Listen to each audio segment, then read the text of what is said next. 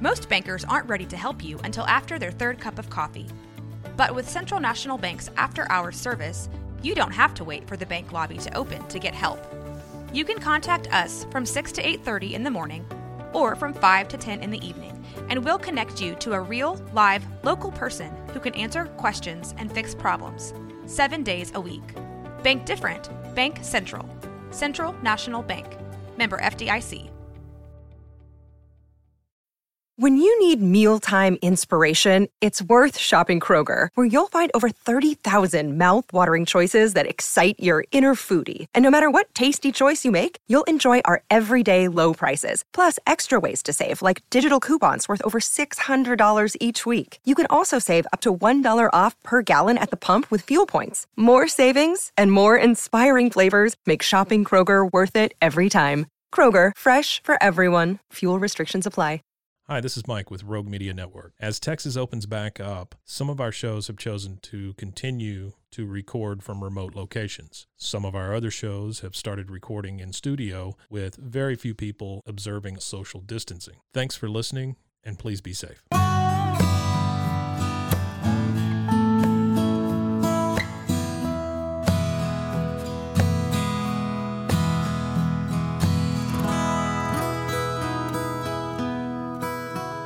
This is Central Texas Living with Ann Harder. We have been staying at home for weeks, and that means more cooking than some of us have done in a long time. Joining me now, Chef Oz, Michael Osborne, well known to many for his years working at HEB's Cooking Connection. That was a while back. Yeah, it was a little while ago. Then training at the CIA in New York, and that's not to be a spy. No, it's to be a cook. A cook, yeah. The Culinary Institute of America, correct? Yeah. And now you're sharing your knowledge with university high school students. I just think that is amazing. I want to start off talking about that. Ozzy. Of course, I've always called you Ozzy. Well, you can continue to call me that. Okay. Well, it's just so wonderful to see you in the context of high school students, because in my mind, you're still that crazy high school student I used to know.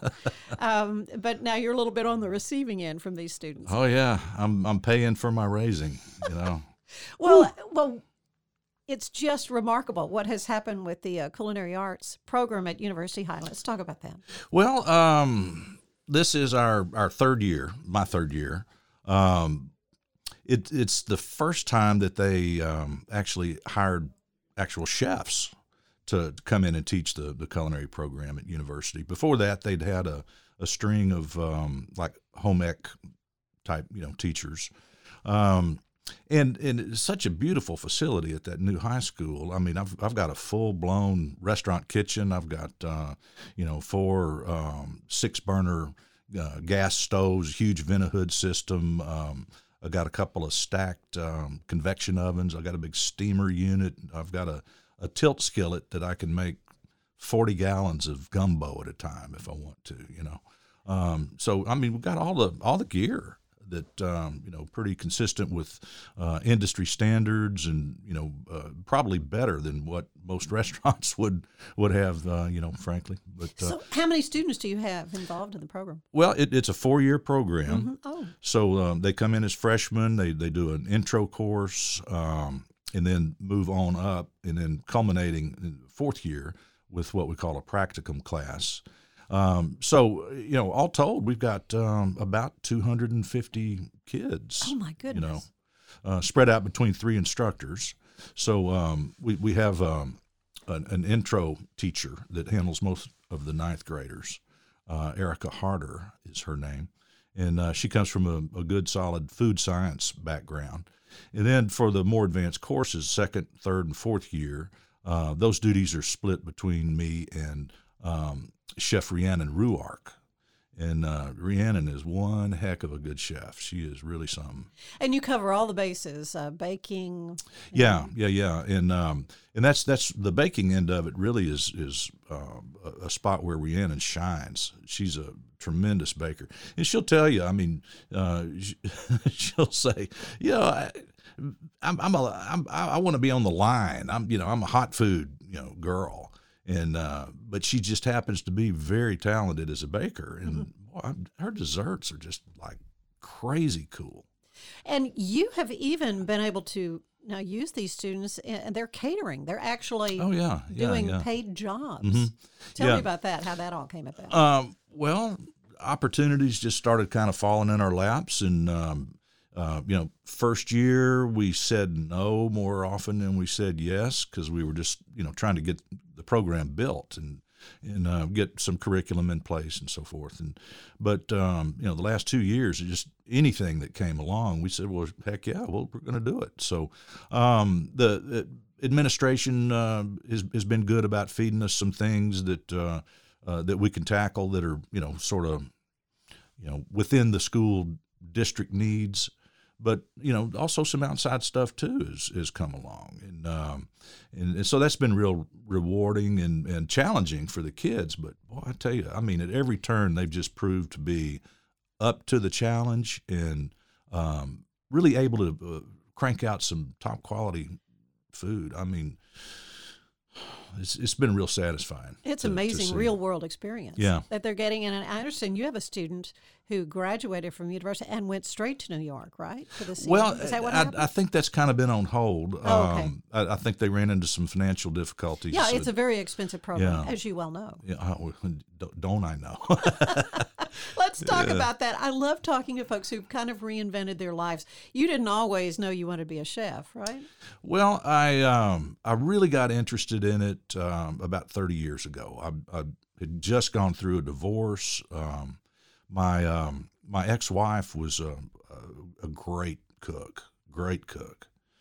She'd learned how to cook at the apron strings of her West Texas grandmother on this farm, out close to Lubbock, and she knew how to make the kind of stuff guys like to eat, and So after we split up, I mean, I ate out for about 6 months maybe, and then I was, I'm really getting old, and I just came to the realization that if I wanted to continue to eat like I was used to eating, I better learn how. So that's really what prompted it. And the more I got in the kitchen and did, the more I wanted to do. And it wasn't just a couple of years of actively being a home cook that I decided, well, I think I'm ready to go pro. And so the first real cooking job for me was, you mentioned earlier, the Cooking Connection at HEB. Mm-hmm. And that was in the very early stages of the development of that whole Cooking Connection deal. So, now there's several hundred of them in the state. But when I started with them, there were two. There was one in Waco and one in Round Rock. And, so I was, working there at HEB and had a lot of great FaceTime with, all the shoppers that came through that store. And everybody in the world. Yeah, oh, yeah. You see at HEB. And that led into my dinner party catering business. And I was able to really get that going and get that developed. And until, it was going great guns until the recession in 2008. And, my catering phone quit ringing. And I was also in the advertising business at that time. And my ad revenues dropped to next to nothing. And I'm like, oh my gosh, what am I going to do? Just going broke. And so one night, my lady friend Carrie, we were sitting around wringing our hands, what to do. And she said, well, what do you really want to do? And I told her, well, if I had any sense, the economy's going to be in the toilet basically for the foreseeable future. If I had any sense, I'd just take this time and go back to school, And you and I were at Baylor at the same time. Sure, yeah. And we were both faculty brats. Mm-hmm. And I had always regretted never finishing my degree at Baylor. And, just that ate at me all those years. And so I told Carrie I'd like to go back to school. Where you want to go? I said, well, the CIA is the best cooking school in the world. And I said, there's no way they'd take me. Yeah, you were pushing 50, right? Oh, yeah. Over 50. Yeah. And I'm too old. She said, well, wait a minute. Let's just see. So she starts Googling stuff up, and I started filling stuff out and mailing stuff in and writing this essay and that essay. And, next thing you know, I got accepted. And I was like, wow, that's pretty cool. And, so then the big question was, how are you going to pay for it? So I started filling out my FAFSA, You remember FAFSA? Oh, yeah, and the cost is about like going to Baylor, right? Well, or yeah, Maybe more. I don't know. Yeah, It's not an inexpensive place to no, study. It's not, but as it turned out, my tax return was so bad from the the recession. Times being bad. Yeah, I qualified for a lot of stuff, so it turned out at every turn it was doable, and I think one thing that really set me apart was I was very aggressive about going after scholarships. And basically all you had to do was write an essay and fill a little stuff out and mail it in. And, we were very fortunate, Ann, when we were in high school to have some great English teachers. Yes, we were. And I had a couple of them in particular, Sharon Mansfield and Mary Fidel. That's right. That really taught us how to write. Yeah, they did. And so what that did for me was it got me about $55,000 in scholarships that helped me get through school. Okay, let's go to New York now. What was that whole experience like? Did you have a preconceived notion of what it was going to be like to study? I think Julia Child and that kind of thing, because that's the vision that comes to my mind. Well, the place is absolutely stunningly gorgeous. The campus is on the banks of the Hudson River. Incredible views from every window. The way the campus is landscaped is just crazy cool. It's all landscaped in edibles. Oh, so you're using it. Yeah, so you might walk by and see some gorgeous little bitty strawberries, and you just stop, and it's all organic, and just pluck one and just pop it in your mouth, and just burst with flavor, and the best strawberry you ever tasted. But it's a lot like Hogwarts. All these little hidden staircases and hallways and stuff. It's just that's really what a lot of people comes to mind immediately when they take a tour of the place. But gorgeous campus, and I had been there in 1999, and eaten in one of the restaurants there on campus, and I never imagined that 10 years later I'd be enrolled there. But life's kind of funny how it works out. Well, it is, and that I just love hearing these kinds of stories. You, though, come out of a program like that, you could be an executive chef anywhere, and yet you chose to come back to Central Texas. Yeah, I had I got to be honest with you. I probably was not destined to be an executive chef in a restaurant, but there's all different sorts of career paths that you can pursue with a culinary background, and I'm living proof of that. I've done private chef gigs, and cooked at ritzy fish and hunting camps and ranches in South Texas, and doing the dinner party thing, and doing restaurant consulting, and being a demo chef and a teacher. But my experience there at the CIA, just a couple of quick things.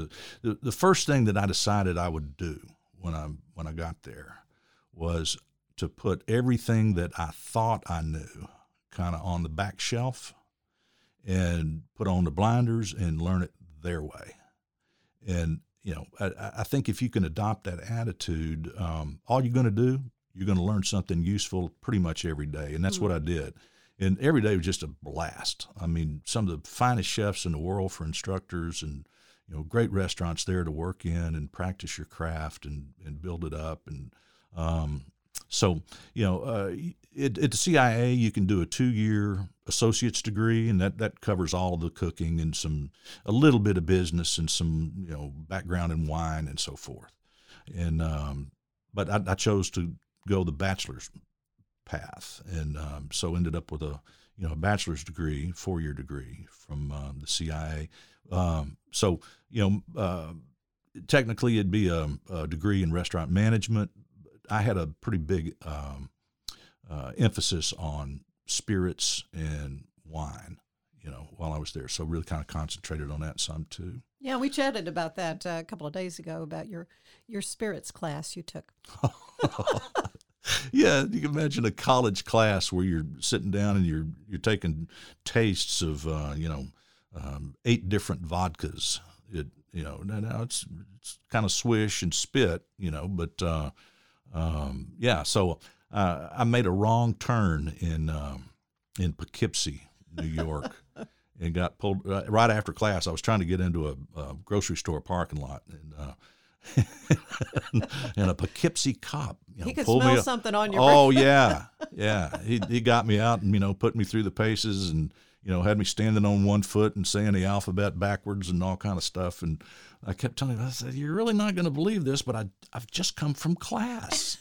And I didn't swallow. Yeah, I did. I spit. I promise you, I spit. Oh man, so much fun. Well, you have been doing some videos, which I've thoroughly enjoyed, about how to use the leftovers. We're trying to be frugal and not make a lot of trips to the store and all that. And there's nothing worse than throwing away good food. And so let's talk a little bit about your videos that you're starting to do. Okay. Well, with all of our, being homebound, so to speak, through this coronavirus deal, I don't know. I just kind of was bored and thinking, well, I need to be listening to some more music. So I went back to some of my old favorite Texas songwriters, and one of them is a guy named Guy Clark. And Guy Clark had this old song called "Stuff That Works." And so I was listening to that song. There was a line in there. He's talking about this, his favorite shirt, and then this one line he talks about, "I got an old pair of boots that fits just right, and I can work all day and I can dance all night." And so I gave those lyrics a real hard listen. And the song is about things that last, things that you can rely on, relationships that you can rely on, and how important that is to our lives. And I got to thinking, well, you know what? That's kind of what I'm trying to do with this cooking deal. I mean, I wanted to do a series of little cooking videos that, frankly, the school kids could watch. And, just kind of remind them of some things that we had done in class and encourage them to cook at home and so forth. But I started popping it out on my little Facebook page, and the thing just started kind of taking off. And but that's the undercurrent for every one of them that I do. These are real simple preparations, but it's stuff that I know that works, And, well, they're great. Can anyone go and access these? Well, I guess. I mean, friend you or something? Friend me. Now, I am kind of working on that. I'm told that if I'm you don't have you need a professional page? Yeah, I do. Okay, well, like a business page, right? Yeah, then that's where to. And then I can make it public. And would you call it Chef Oz or? Yeah, probably. Yeah. Oh, that's Chef cool. Oz Cooks. Chef Oz Cooks. Something like that. Oh well, it's delightful to get to talk to you and hear your story. I like to end these with some questions that were made famous on the show Inside the Actor Studio. You remember that, James Littleton? Oh, yes. Yeah, he always had these great little questions, so I'm going to pop these off of you. What's your favorite word? Insouciant. That's a good one. Yeah, not bad. Oh, meaning? You're going to have to tell me. Sassy. Okay, there you are.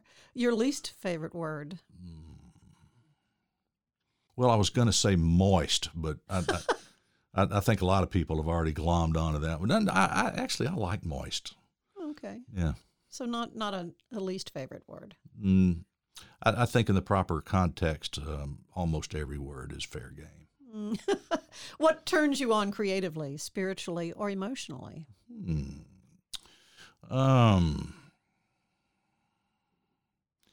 that whole creativity deal, it's just like, where does it come from? Where do you get inspiration? I mean, I tell you where I've gotten a lot of my inspiration, cooking-wise, is from old food memories.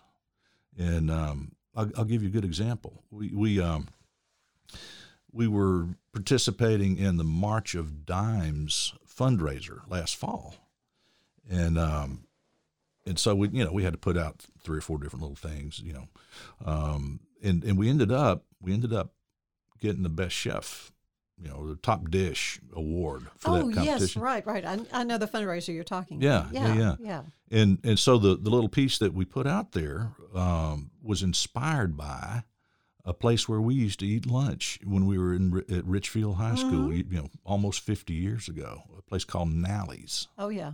And Nally's had this great little steak finger basket. Mm-hmm. So, oh, gosh, yeah. Yeah.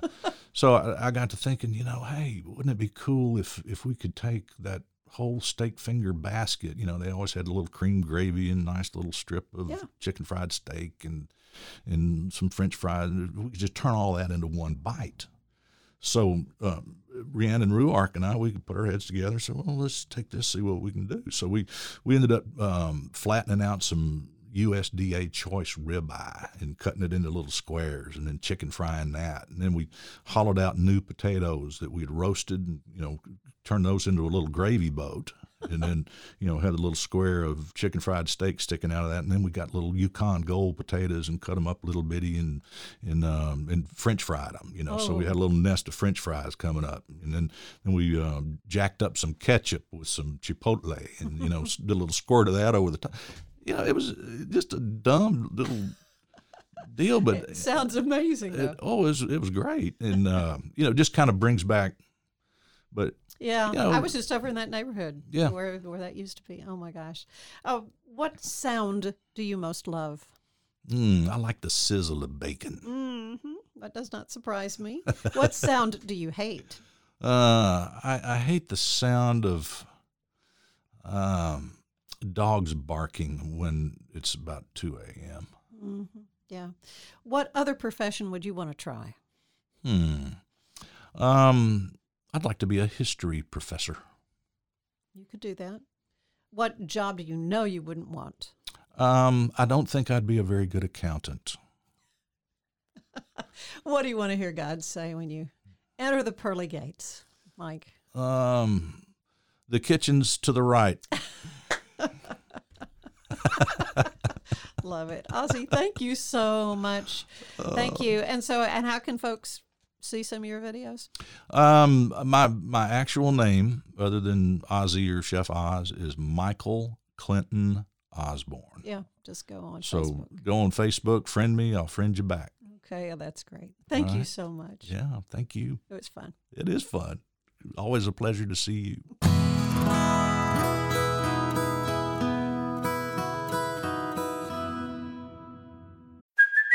Hey, it's Kaylee Cuoco for Priceline. Ready to go to your happy place for a happy price? Well, why didn't you say so? Just download the Priceline app right now and save up to 60% on hotels. So whether it's Cousin Kevin's Kazoo Concert in Kansas City, go Kevin, or Becky's Bachelorette Bash in Bermuda, you never have to miss a trip ever again. So download the Priceline app today. Your savings are waiting.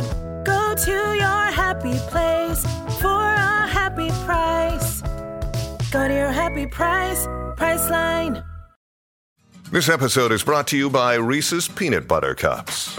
In breaking news, leading scientists worldwide are conducting experiments to determine if Reese's Peanut Butter Cups are the perfect combination of peanut butter and chocolate.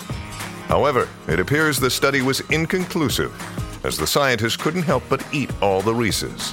Because when you want something sweet, you can't do better than Reese's. Find Reese's now at a store near you.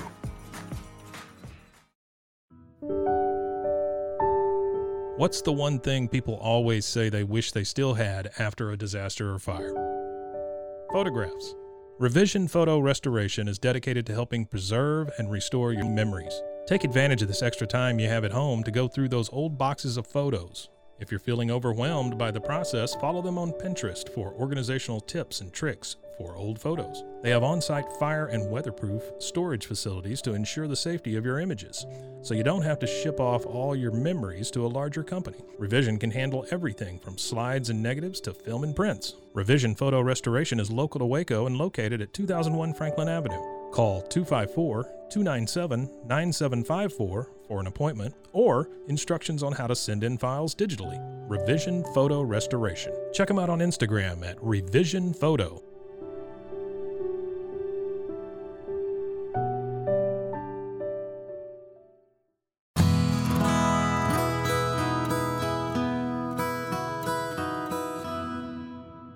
After the shutdown, the Dr. Pepper Museum is back open to the public. Joining me now, Mary Beth Farrell, who's the Director of Development and Communications at the museum and Free Enterprise Institute. Glad to have you here. Thank you, Anne. Hello. It's great to have things open again. Were you surprised at how did it sneak up on you a little bit? It did a little bit, yes. We were surprised that museums and libraries were included in the first phase, but obviously thrilled to be able to bring our staff back to the offices and get the museum back open to the public. Well, of course, the Dr. Pepper Museum is such an important part of Waco history. Dr. Pepper, it's just, you just don't think of Waco without Dr. Pepper. The museum, though, really hasn't been around all that long. Right. The museum is turning 29 this year. And but of course, the building that the museum is housed in has been around since 1906 and was the original plant built specifically for bottling Dr. Pepper. So we're in our historic building, but we're celebrating 29 years as an organization. And of course, the opening then 29 years ago was on the anniversary of the 1953 tornado. Correct. And the reasoning for that? Well, the tornado obviously had an incredibly significant impact in Waco and specifically downtown. And the museum building, the bottling plant building, was significantly damaged in the tornado. And I think that event kind of shaped, the history of that specific building, of Dr. Pepper, and the people who created the museum were a group of local people who very much wanted to preserve that building. And that event just seemed very poignant to them. And I think also their goal of opening it on that day was to give the city something happy to celebrate on that day instead of, we always, of course, honor the victims of the tornado and talk about that, but we all like to have something fun to celebrate on that day too. Well, it's just so cool to be able to go in that building. I grew up, driving by it and would see this old, and to have it be used in such a great way. Educationally, so many visitors to Waco are able to learn more about Dr. Pepper and its impact. Yeah, there are always lots of fun challenges with being in a historic building. And actually, both of our buildings are historic buildings. The other building is even older. It was built in 1882 as a wholesale grocery company.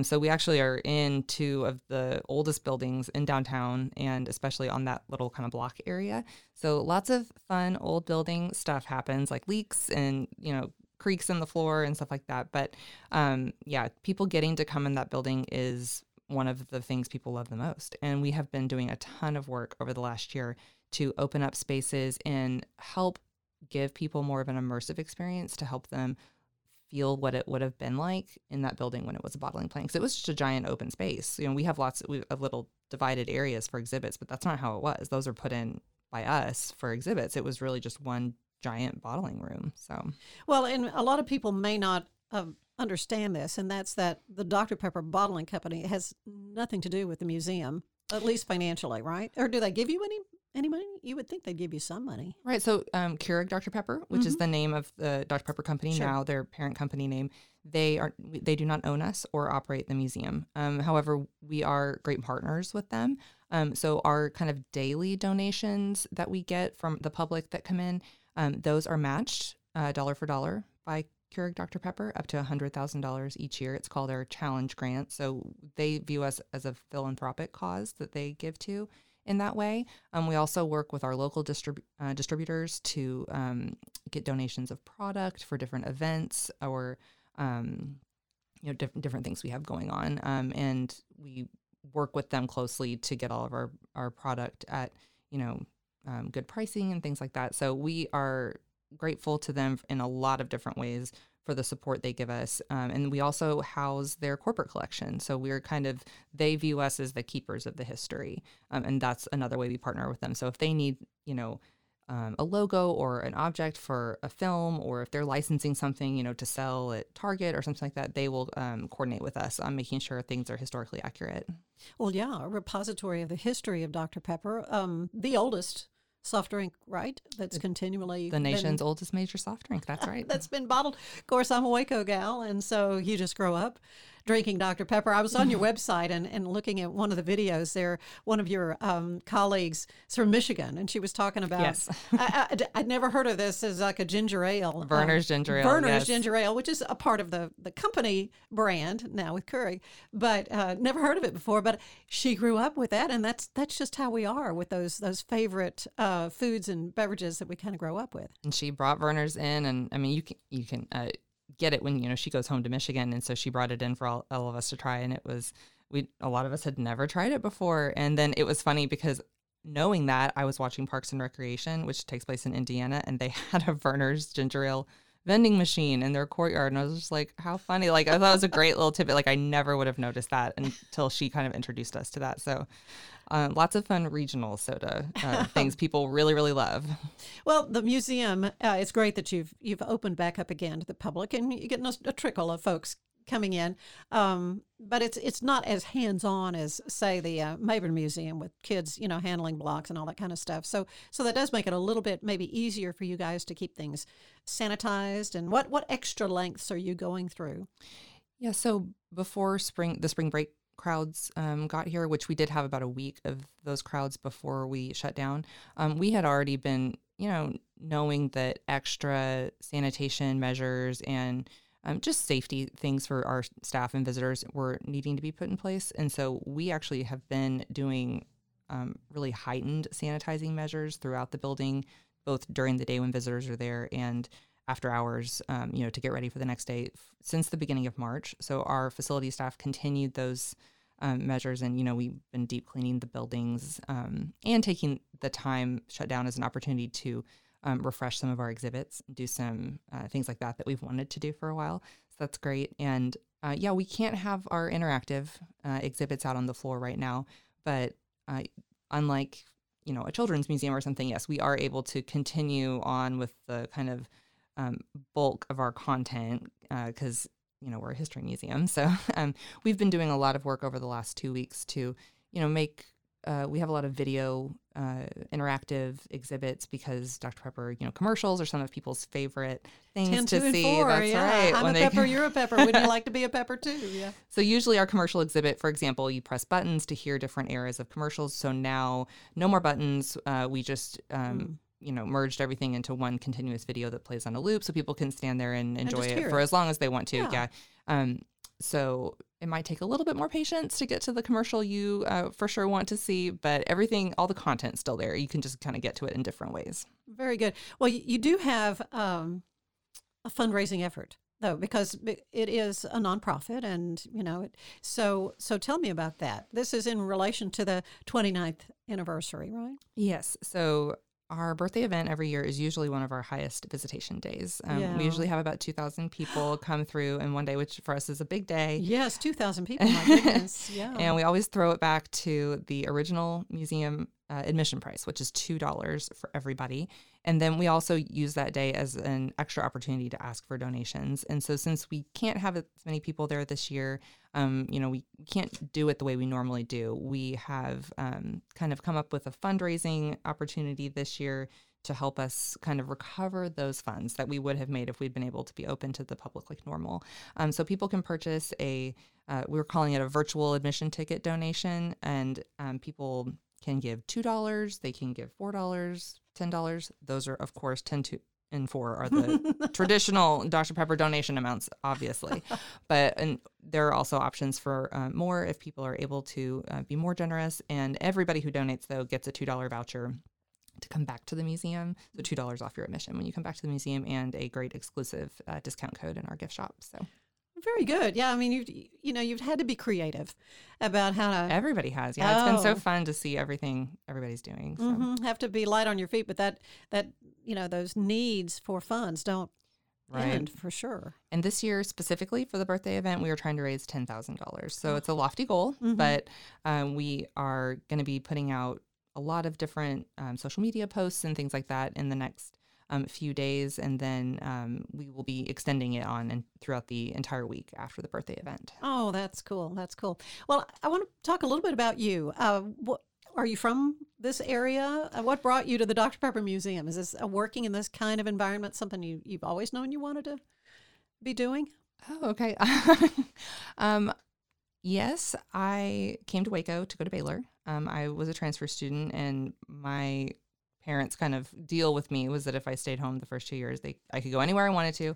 And I wanted to do the museum studies program. Did you really? At Baylor, yes. Yeah. So that was my dream from high school, was to work in a museum. And I started out, I was just working at a law office in my hometown, just doing filing and stuff like that. And when I moved to Waco to go to Baylor, I was like, I want to work in a museum. And of course, if you're coming to Waco to go to Baylor, to me, the most fun museum you could work in would be the Dr. Pepper Museum. Sure. I love pop culture, no pun intended. I love kind of... We don't call it pop, though. And maybe in Michigan they call it pop, but not here. So I just love that. And That's so I always joke that I kind of just bugged them until they gave me a job. And I started out, in the back of the collections room, putting numbers on the bottoms of old bottles. And then... I bet people find old bottles of Dr. Pepper and bring them there. Are you kind of a repository when people garage sale or whatever go, oh, look, I found a... Absolutely, yes. Our entire collection is made up of donations. We very, very rarely seek out specific items. Usually if we need a specific item for an exhibit or something, it's brought to us on loan from a collector who we're, have a good relationship with. But no, we rely on donations. People are always finding old bottles or old signs or things like that and calling us about it. Well, when folks come to the museum, what is the one thing you want them to have as a takeaway? And I'm not talking about a Dr. Pepper float, and that's always a good thing. It's very important, yes. A good very thing important to take away. But what is it you want them to really feel? I mean, in general, I hope people walk away with some nostalgia, and just, it's supposed to be a fun place. It's fun memories. And other than that, I definitely hope people take away that we're a nonprofit organization. We are a small history museum. We're just telling the story of the whole soft drink industry, not just Dr. Pepper. We use Dr. Pepper as our main example because of all the reasons we talked about with, why we're in Waco and our building and everything. But we talk about the whole soft drink industry. And, we also use that as our educational tool when we talk to school kids or school groups about free enterprise and entrepreneurship. We use the soft drink industry as an example. So yes, because we haven't even touched on this yet, and that is the Free Enterprise Institute that's there, a part of the campus, I guess, if you will. Exactly. It's not a specifically physical location. It's more of the theory behind our educational mission. Mm-hmm. We have a very robust school program operation that we do every year. And this year we were very sad because normally our busiest month for school groups is April. So we missed out on seeing all of those students this year, which we were very sad about.